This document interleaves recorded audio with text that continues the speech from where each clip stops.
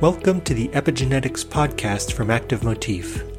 Join host Dr. Stefan Dillinger for lively discussions with leading epigenetics researchers. Hear about their past experiments, what they're working on now, and what's coming next. You know their papers, now get to know them and discover the stories behind the science. Hello and welcome to this episode of the Epigenetics podcast. Today I'm happy to welcome Sarah Kinkley from the Max Planck Institute of Molecular Genetics on this show. Sarah, please let me briefly introduce you to our audience. You got your PhD from the University of Hamburg in 2007. After that, you stayed in Hamburg to do a postdoc until 2012. You then joined the Max Planck Institute for Molecular Genetics in Berlin for a second postdoc, and since 2020, you are independent group leader of the Chromatin Structure and Function Group in the Department of Computational Molecular Biology at the MPI for Molecular Genetics. How did your passion for biology and especially molecular biology start in the beginning? So thank you very much for having me on the show, Stefan. I became interested in science pretty young, so I liked it very much in my high school, and I enjoyed physics, chemistry, and biology.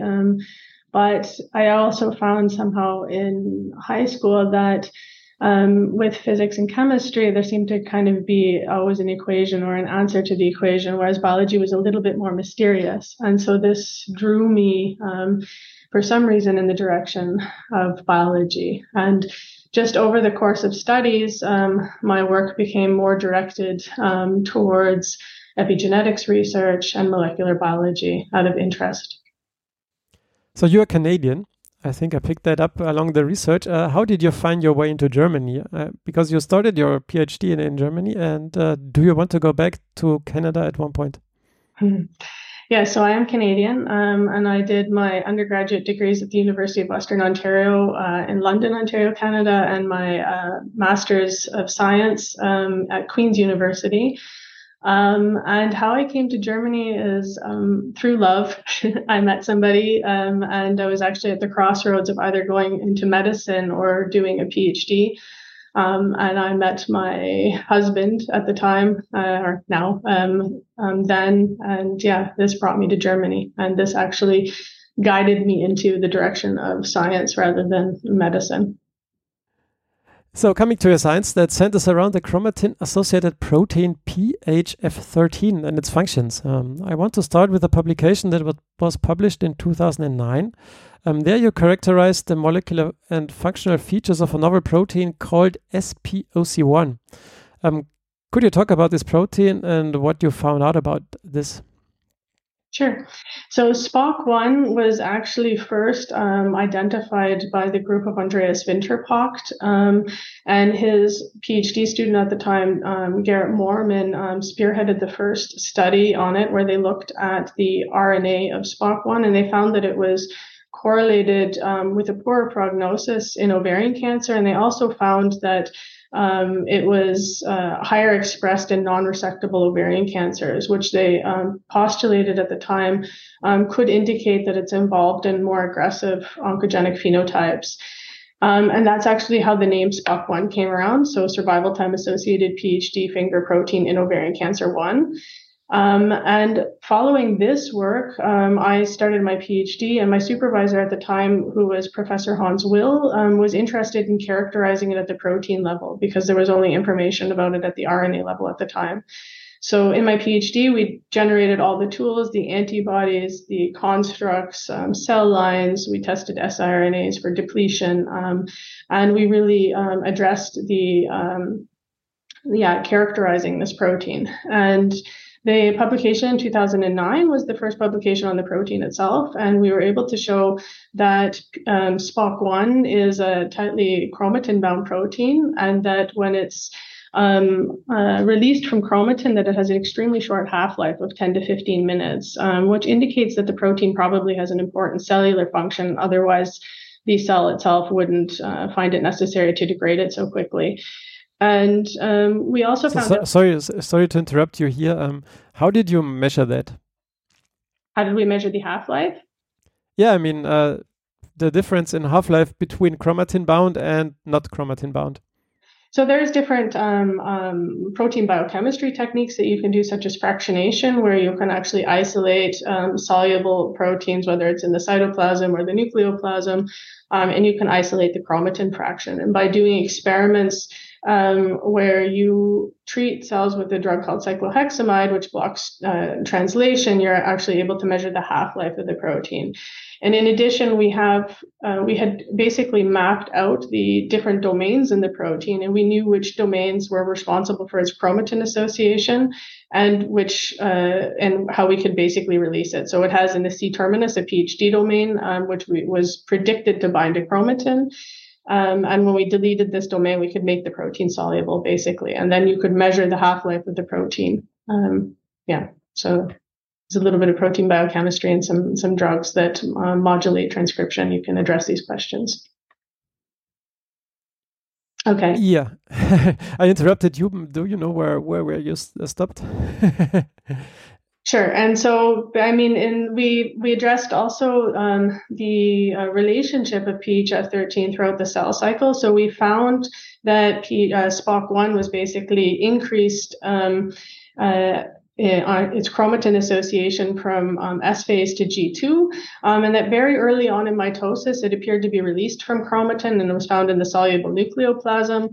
And later on in mitosis, so around late anaphase, telophase, it then reassociates with chromatin. So it has a biphasic chromatin localization. And by doing different experiments where we, for example, treated with a drug called nocadazole, which is a spindle inhibitor, which blocks the cells in metaphase of mitosis, we could see that if we deplete PHF13 or SPOC1, that the protein, that the chromatin itself didn't compact as tightly. And so we assumed at the time that the protein had an important chromatin role in regulating chromatin structure throughout the cell cycle. So you now used SPOC1 and PHF13 like synonymously. So is it the same protein? I guess so, but when did the name change, or why? So very good question. Yes, it is. SPOC1 and PHF13 are the same protein. As I mentioned previously, it was originally coined SPOC1, survival time associated PhD finger protein in ovarian cancer 1, based on the first study of the RNA of the protein. But PHF13 belongs to a family of proteins, the PHF family. And so there was a little bit of confusion with the nomenclature. And since the first publication, there was no description of the protein, they could call it as they wished. But as further studies came out in this PHF family, so this is a family of 23 chromatin proteins that all contain PhD domains, it made more sense to call it's not by the nomenclature of PHF13 because it belongs to the family of PHF proteins, and they're all related somewhat in function. At least they're all involved in epigenetic regulation. And for this purpose, we switched to calling it to PHF13. So you followed up then by some studies. You were involved in looking at the function of PHF13 in spermatogenesis, DNA repair, and also antiviral response. So PHF13 seems to have functions in many different ways. Could you maybe summarize these findings? Sure. Yeah. So following the first paper on PHF13, there were different studies that went on to kind of evaluate its chromatin functions. And the group that actually identified SPOC1 or PHF13 made a gene trap mouse where they did a knockout of SPOC1 or PHF13.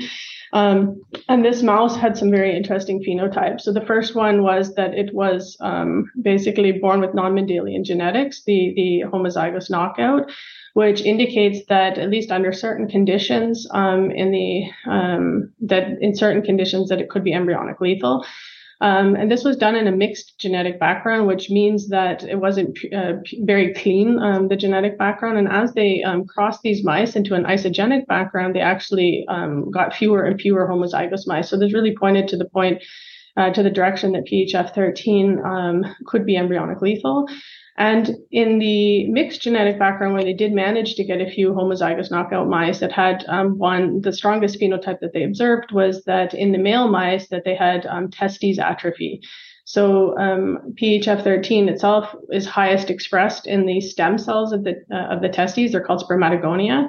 And in the knockout mouse, by 20 weeks, there was basically a Sertoli only cell phenotype. So there was no cells left in the testes.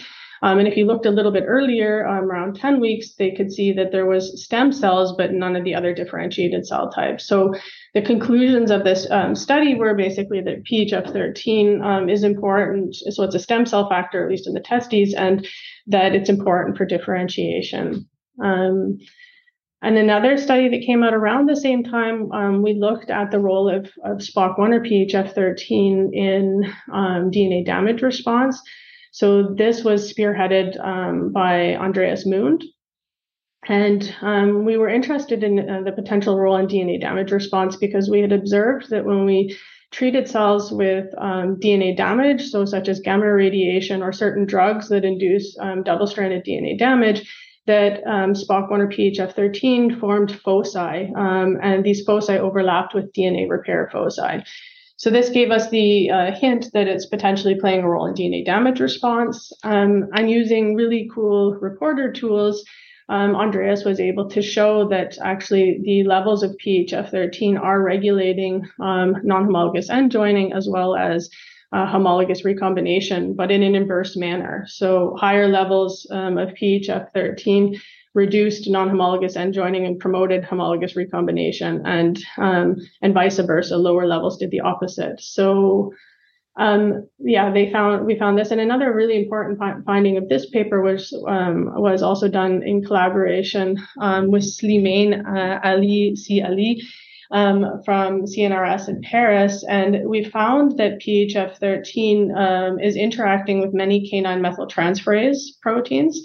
And that it actually influenced the epigenetic landscape. So it appeared to, if you adjusted the levels of PHF13, it appeared to recruit these complexes, as well as you could see a recruitment of the canine binding proteins, such as HP1 and CAP1, following adjustment of PHF13 levels. So the overall understanding from this paper was that PHF13 does play a role in DNA damage response, and that it does so by modulating chromatin structure and epigenetics around the DNA damage break. You also asked about its role in virus. So there has actually been several publications now saying that PHF13 is involved as a host restriction factor to different viruses. The first publication was published by the group of Thomas Dopner for the adenovirus protein. And this was also spearheaded by his excellent postdoc at the time, Sabrina Schreiner. And she looked at adenovirus infection, and she found that around 48 hours post-adenoviral infection, that the levels of PHF13 or SPOC1 were completely gone, so it was degraded. And many viral protein or viruses bring along their own kind of proteases and proteasome like proteins. And in the case of adenovirus, this is the E1B55K and E4ORF6 protein complex. And she found that this complex is binding to PHF13 and targeting it for its degradation. And this turned out to be relevant because if she stabilized the levels of PHF13 in the cell, so by competing with basically the virus's ability to degrade the protein, PHF13 bound to the viral genomes and repressed its transcription and also repressed its replication. So, and since then, there's been different studies also in HIV, by the group of Michael Schindler, and also in cytomegalovirus by the group of Thomas Stamminger, where they showed similar effects, that PHF13 has the ability to bind the viral genome to cause repression, and that basically the viruses use their own tools to get rid of the protein so that they can replicate properly. So this sets the stage because you then, at least in the timeline of the publications, you started your own lab and continued obviously to work on PHF13 and characterized it further.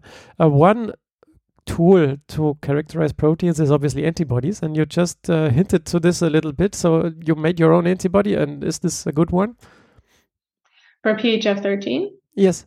Yeah, so we made rabbit polyclonal peptide antibodies for PHF13, and we also, in collaboration with the group from Munich, Elizabeth Kramer's group, we made rat monoclonal antibodies. And the antibodies that we have towards PHF13 are excellent.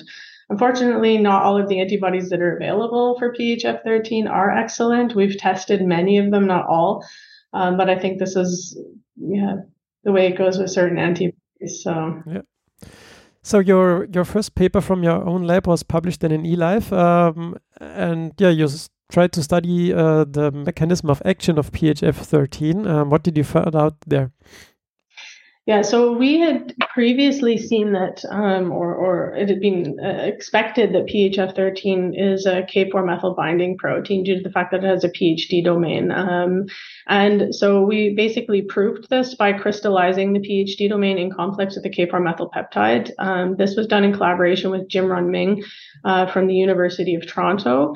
And we were able to show that it is a bona fide K4-methyl reader. Both our group and Jim-Run Ming's group did a lot of protein biochemistry type experiments thereafter to really show that it's not only the PhD domain, but the protein itself can bind specifically to K4-methylated histones. So these are K4 trimethylation, H3K4 trimethylation is an active mark that is found at the promoters of active genes. And in this study, we also did chip sequencing in collaboration with Luciano De Croce from the CRG in Barcelona. And we were able to show, at least in mouse embryonic stem cells, that PHF13 is localizing at active promoters as well as at bivalent promoters. And so bivalent promoters are these promoters that are believed to have basically an active and a repressive mark at the same nucleosome. And these are formed by a complex called PRC2. So we also showed in this paper that PHF13 can interact with PRC2. In addition, we also found that it interacted with RNA polymerase when it's phosphorylated at serine 5, which is a complex that forms with PRC2 to cause polymerase pausing at bivalent promoters. So overall, this study showed that PHF13 is a K4-methyl reader and that it can also act as an effector at both active and bivalent chromatin landscapes. Yeah, you not only did CHIP, but you also did ReChip with H3K4 trimethylation, H3K27 trimethylation in CD4 positive memory T cells. So, I mean, ReChip is kind of pushing CHIP really to the edges. So did this work? I mean, since it published, it worked well. But what was the advantage of this ReChip method, and what did you find then? Actually, it turned out to be very straightforward. So the purpose of the ReChip experiments that we did was that it was still at the time open for discussion whether or not bivalent chromatin regions, since it was typically done from bulk chromatin chip sequencing, it was still open to the question of whether this is actually representing two types of chromatin, active and repressed chromatin, or whether active and repressive chromatin marks can exist on the same nucleosome. So it was still open for discussion, and we decided to simply address this question. And the protocol itself was quite straightforward. It had three little tricks to it that were important. The first one is that you had to really shear your chromatin down to mono or dinucleosome levels, and this was essential because the second point was that to do this approach, you need to use a peptide polyclonal antibody that specifically recognizes your epitope and that there's a known peptide that can elute the antibody. And for the elution to function, you need small templates. You need mono or dinucleosomes. So larger than that, it didn't work. And the third trick to the whole protocol was at the end to make sure that you size select so that you have DNA fragment lengths that are only mono dinucleosome lengths. And this was done both technically as well as informatically. And in the end, we could very nicely see that bivalent chromosomes do exist, or bivalent nucleosomes do exist with the active and repressive marks. And this was well known to be, or this was believed to be the case for sure in mouse embryonic stem cells. But we were at the time working in the German Epigenome project and the International Human Epigenome Consortium. And we had seen in a lot of our work that actually bivalency was a common phenomenon across cell types. And that's why we applied it then as well in this paper to CD4 memory T cells, just to say it's not just stem cells that have these landscapes, but also other cell types too. So this means that nucleosomes can have active and repressive marks on the same nucleosome, and then what do they do with it? Decide either way?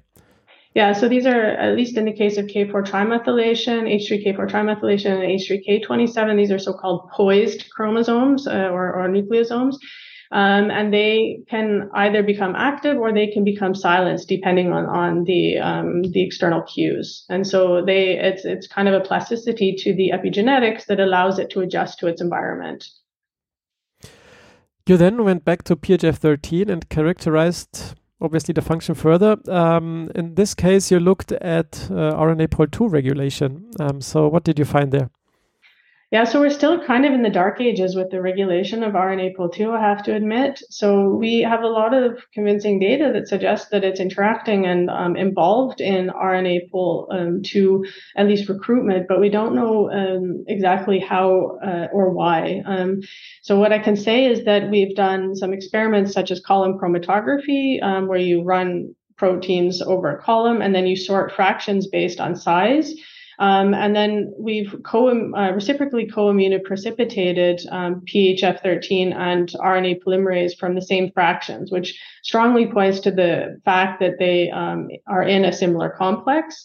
And as I briefly alluded to before, while we do co-precipitate all forms of RNA polymerase, the strongest interaction seems to be with the serine 5 phosphorylated form of RNA polymerase, which is associated with paused polymerases. So either paused at bivalent promoters, it can be paused at active promoters while it's doing 5' capping of the nascent RNA, or it can be paused at splice site junctions. And the interesting thing is we have basically a lot of data to say that PHF13 is interacting with polycombs, so what you would expect at bivalent promoters. It's also interacting with splicing proteins, so it fits with an interaction of RNA pol in splicing pause. And also, we know that it's at the active promoters from the fact that it binds to K4 trimethylation, and we see it there at the from chip sequencing data. So, yeah, we know that there's a relationship, and we also know that if we deplete PHF13, that we can see reduced levels, in particular of the serine 5 phosphorylated RNA polymerase at bivalent promoters, for example. So there is a relationship, but beyond that, we're still exploring actually its relationship in splicing and its relationship in transcription. We know that adjusting the levels of PHF13 can impact both transcriptional repression and transcriptional activation. And I would say that our current understanding is that actually SPOC1 or PHF13 is acting more like a scaffold, and that it's able to recruit effectors to chromatin to modulate these processes. And just recently, in March 2022, you posted a paper on bioRxiv linking PHF13 function to coenzine and also to phase separation. So the sexy topic of the time. So can you talk about, and when this is published, the interview is published, maybe the paper is also published in a print journal. I don't know where you are standing right now with this paper.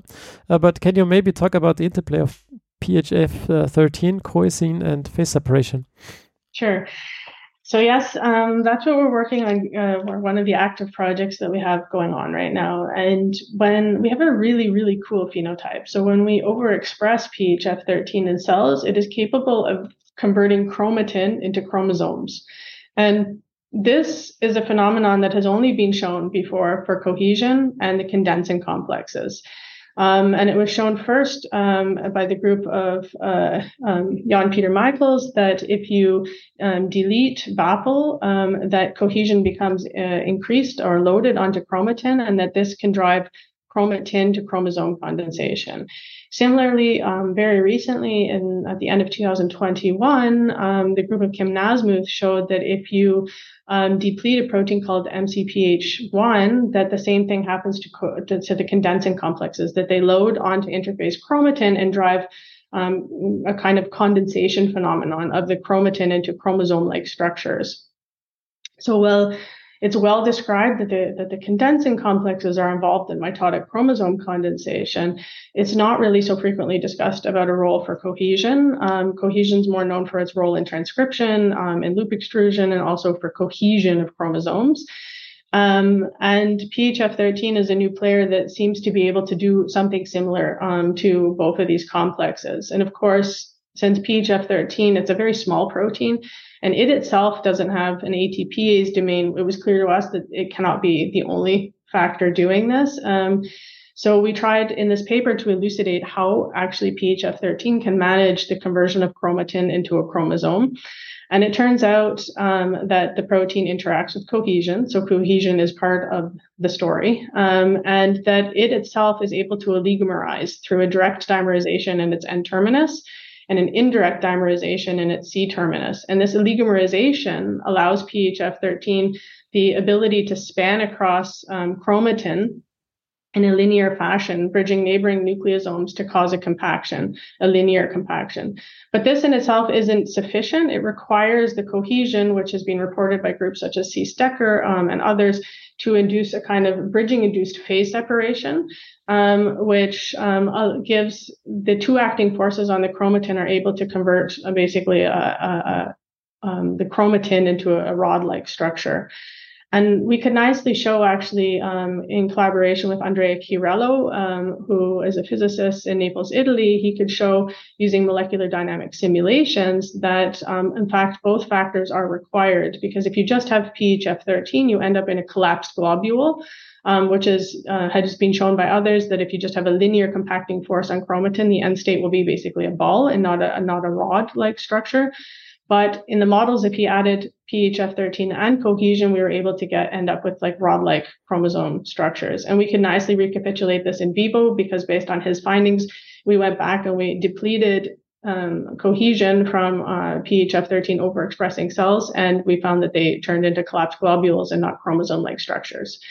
So the overall finding, I think, of this paper is that that PHF13 is definitely important for modulating higher chromatin order, that it is capable of it. And at least it proposes the idea that the ability to oligomerize into a polymer and bind to a polymer binding a polymer is sufficient to compact the chromatin and kind of exclude it from the nucleoplasm. We've actually, in our review process, have dropped the point on phase separation because it's quite controversial, and we plan on focusing on this a little bit later, just because it's not the main point of the paper, and we don't want to fight an uphill challenge about something that's not the main point of the paper. But I have to say, I think that chromatin probably can phase separate. I don't believe it's through liquid-liquid-like phase separation, which many processes are described. And I think that other types of phase separation, such as either a gel-like or a polymer-induced phase separation, could actually support the rigid structure that is necessary for chromatin compaction, at least in the case of mitotic chromosome. But time will tell, though. Yeah. Is this then what you're working on right now and what you're focusing on, let's say, in the next 5 years? We're working on different things. So the phase separation aspect, I would say, is a minor part of the story. We're really interested in actually the role of PHF13 in oncogenesis. So there was actually recently a paper published by a Chinese group headed by Wan Haozi, where they showed that PHF13 is playing a role in epithelial to mesenchymal transition in pancreatic cancer. We have a lot of data saying that even very, very low misregulation, so modest changes in PHF13 expression level is sufficient to cause a lot of genome instability. And so we are pursuing this quite actively to understand how it's actually creating so much genome instability, and to actually demonstrate that it's an oncoprotein. We're also really interested in revisiting this question about whether or not it is embryonic lethal. And so we're working on this. And the other thing that we're pursuing, at least with regards to PHF13, is we want to try and figure out at the atomic level the interaction with cohesion, because we know from the PHF13 side that the binding of cohesion is to the PhD domain, but we don't know which member of cohesion PHF13 is interacting with. Which member of cohesion that PHF13 is interacting with. So we're developing a lot of tools right now, and we have a lot of different ideas about how we can tease this out and find out where the direct interaction is with from the cohesion side. And another project that we have going on that we're very, very active with is also related to a cancer aspect, and that is that we are working on trying to create tools to detect R loops. And R loops are a 3-stranded nucleic acid structure that are found in cells that are composed of an RNA-DNA hybrid and a displaced single-stranded DNA loop. These structures form endogenously, and they happen for both physiological reasons. So they're known to play a role in transcriptional regulation and also DNA damage response and immunoglobulin class switching. So they have some biological purposes. But when they form aberrantly, they're extremely genotoxic. And that's due to the fact that the RNA-DNA hybrid has a much stronger affinity for itself than the DNA-DNA hybrid does. So this is a pretty interesting field right now, but the one kind of limitation in the field is that there are no tools to visualize these structures in vivo. And that's what we're working on. We've been working on for a couple of years to try and create endogenous reporters for R loops, because we have a lot of questions regarding this. So these are kind of the future directions of the group. So with the work you shared with us in this interview was all very successful and seems straightforward. However, my question would be, was there at one point of your career like not so successful area or time stretches, and how did you overcome those? So I think science, at least my science, has always been ups and downs and hills and valleys. And there have been many times when we've been trying to do something that simply was either the wrong question, the wrong hypothesis, or the technology wasn't so far to address it. And this is always disappointing, but it's a part of science. And I think, at least from my side, whenever I hit these phases, I just have to readdress the question from a different way. And so I think it's very normal to have challenges. And at least in the projects with PHF13, they were not straightforward. They were very long projects because we had to make all of the tools, and we had to ask the questions, and we asked multiple questions that were wrong before we got to the right questions. But it's by learning from the wrong answers that you kind of direct yourself in the right direction at some point. And so, yes, for me, this is, I think, a part of science is the downs as well. Yeah. So in the last 33 minutes, we have taken a journey through your scientific career. Can you maybe give a short summary about your maybe most important finding or something that we might have missed in this interview? So I think in general, we've been really interested in chromatin structure and epigenetics, and we continue to be interested in this field. To quote somebody that I admire as a scientist, he once said that good science opens more questions than it does answers. And so I always feel like I'm at the very beginning of my science. I've never reached a point where I feel like I have solved everything, or I'm even close to being to solving my questions. So I would have to say an answer to that I'm hopeful that the most profound findings that we have to contribute to science are those to come. And until now we've made our minor contributions in epigenetics and regulators of epigenetics, and some technologies to address epigenetics. So thank you, Sarah, for your time and for being on the show. Thank you very much for having me. Thanks for listening to this episode of the Epigenetics podcast from Active Motif. We hope you enjoyed it. You can find all the mentioned references in the show notes. Please rate, review, and subscribe to our podcast on your favorite podcast platform so you never miss an episode. We'd love to hear from you, so please send us your feedback on Twitter, Facebook, LinkedIn, or via email at podcast@activemotif.com, and we'll give you a shout out in a future episode.